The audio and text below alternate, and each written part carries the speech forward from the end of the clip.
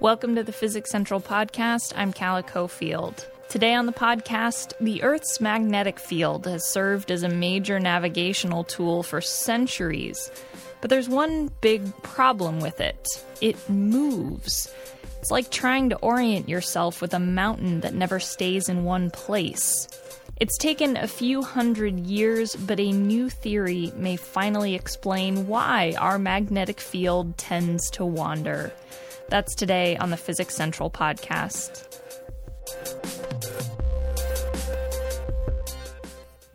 Okay, imagine you're a map maker. You head out into an uncharted stretch of wilderness and you mark down every tree and every boulder, every hill and valley, and you make a really great map.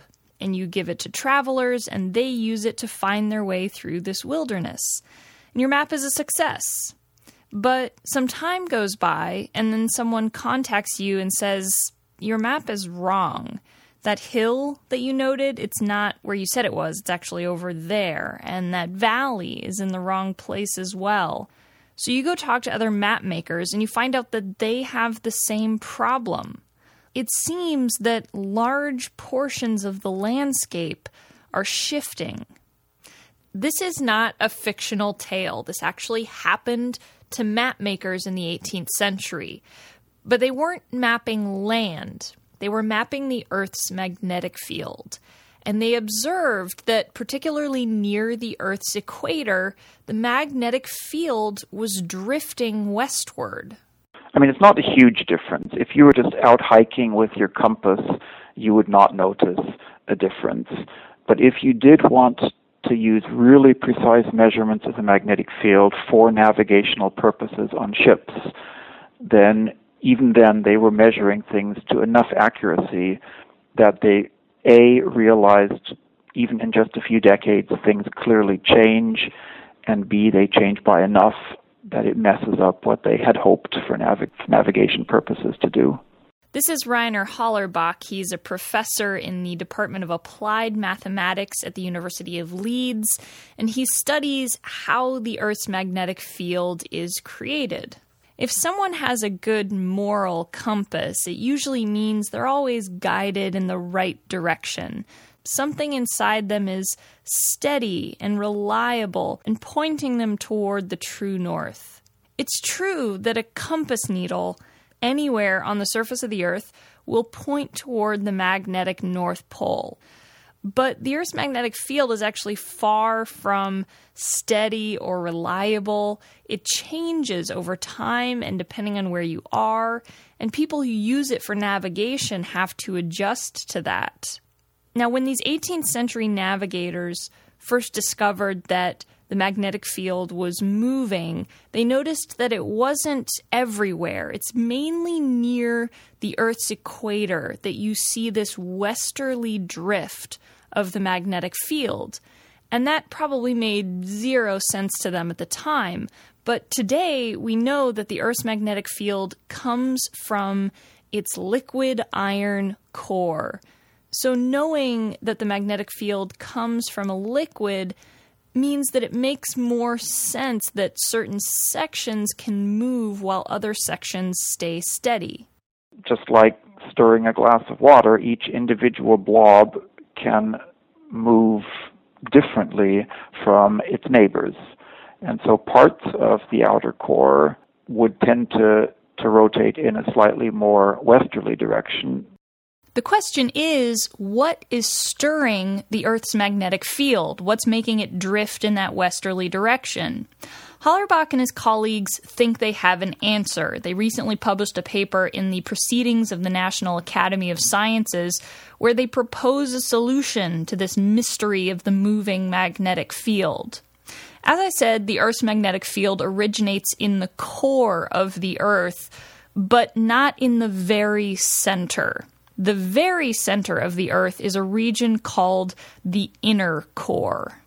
Well, unlike the surface of the Earth, where it's mostly rock and so on, the Earth's core is iron, and the inner core is solid. It's a giant sphere of radius over 1,000 kilometers of just solid iron.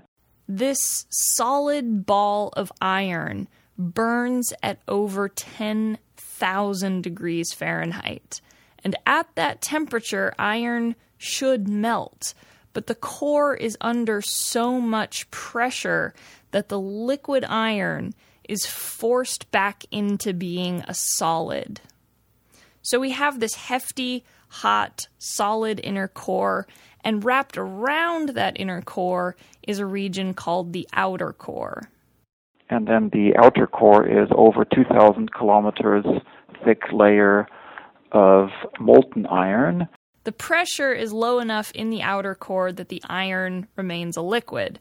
In that outer core region, you have fluid motions. Because it is fluid, the whole thing can just flow.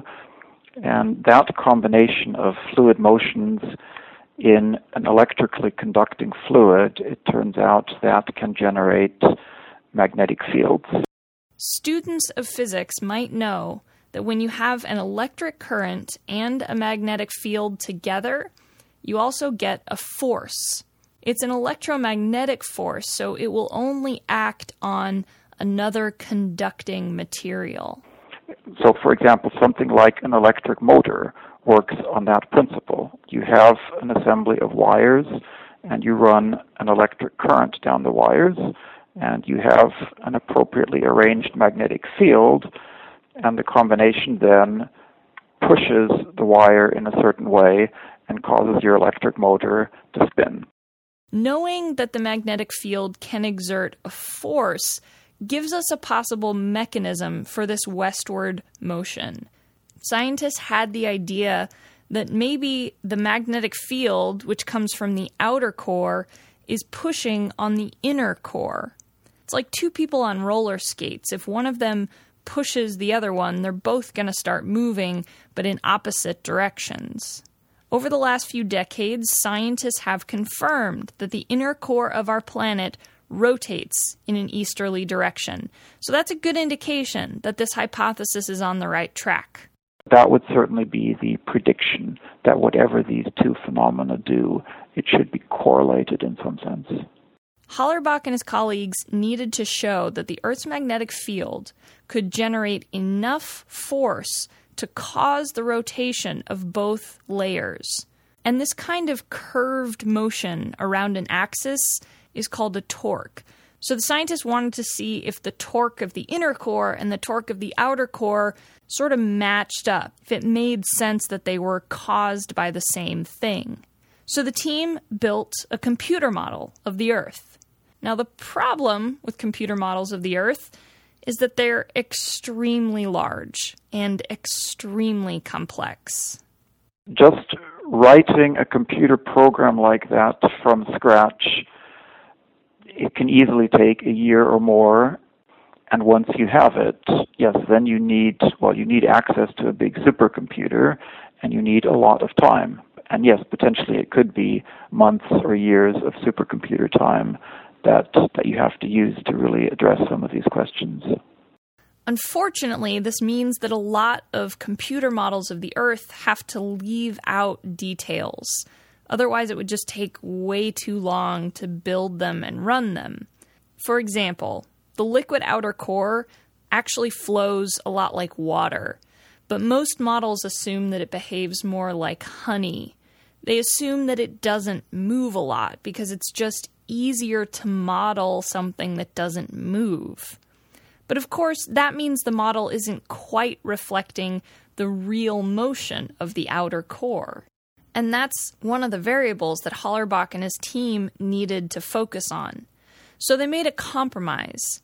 What we said is, okay, if we do really simplify the physics and we cut out a lot of things that we hope anyway are not so important to this particular question of the torque balances, then we can make the viscosity, a factor of 100 anyway, smaller than the best full models.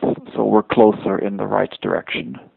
And with this particular model, they were able to show that the torques balance out, that the force of the Earth's magnetic field could reasonably account for the motion of the inner and outer core.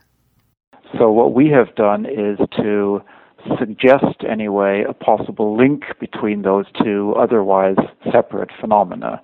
We're suggesting that if you look at the torque balances throughout the entire core, then it turns out, if you just match up all the different torques and see what balances where, the torque on the inner core largely balances the torque in the appropriate regions of the outer core, so that those two phenomena are linked. So this is a really promising conclusion, but it doesn't close the book on this mystery. Because like I said, the computer model was more detailed in some ways, but it was simpler in others. So what Hollerbach and his team would like to see happen is for other scientists to take their conclusion and work it into larger and more complex computer models. If the theory holds up in those computer models, then it might be time to look for some observational data. Unfortunately, that will take some time. The problem, of course, is that all of these things change only on the time scale of decades to centuries even. So I can already say now you're not going to see a change next year or the year after that. But it is possible that 20 or 30 years from now you might see enough of a change in both of those phenomena that you could even begin to say, okay, they have changed in the predicted way. It will be frustrating, no doubt, to wait that long to see if this theory holds up in observational data, but patience is a key virtue of science if you ever want to find out what's happening right beneath your feet. That's all for the Physics Central podcast. I'm Calla Cofield. As always, you can find more podcasts, our Physics Buzz blog, resources, and so much more at physicscentral.com. Tune in next week for more of the Physics Central podcast.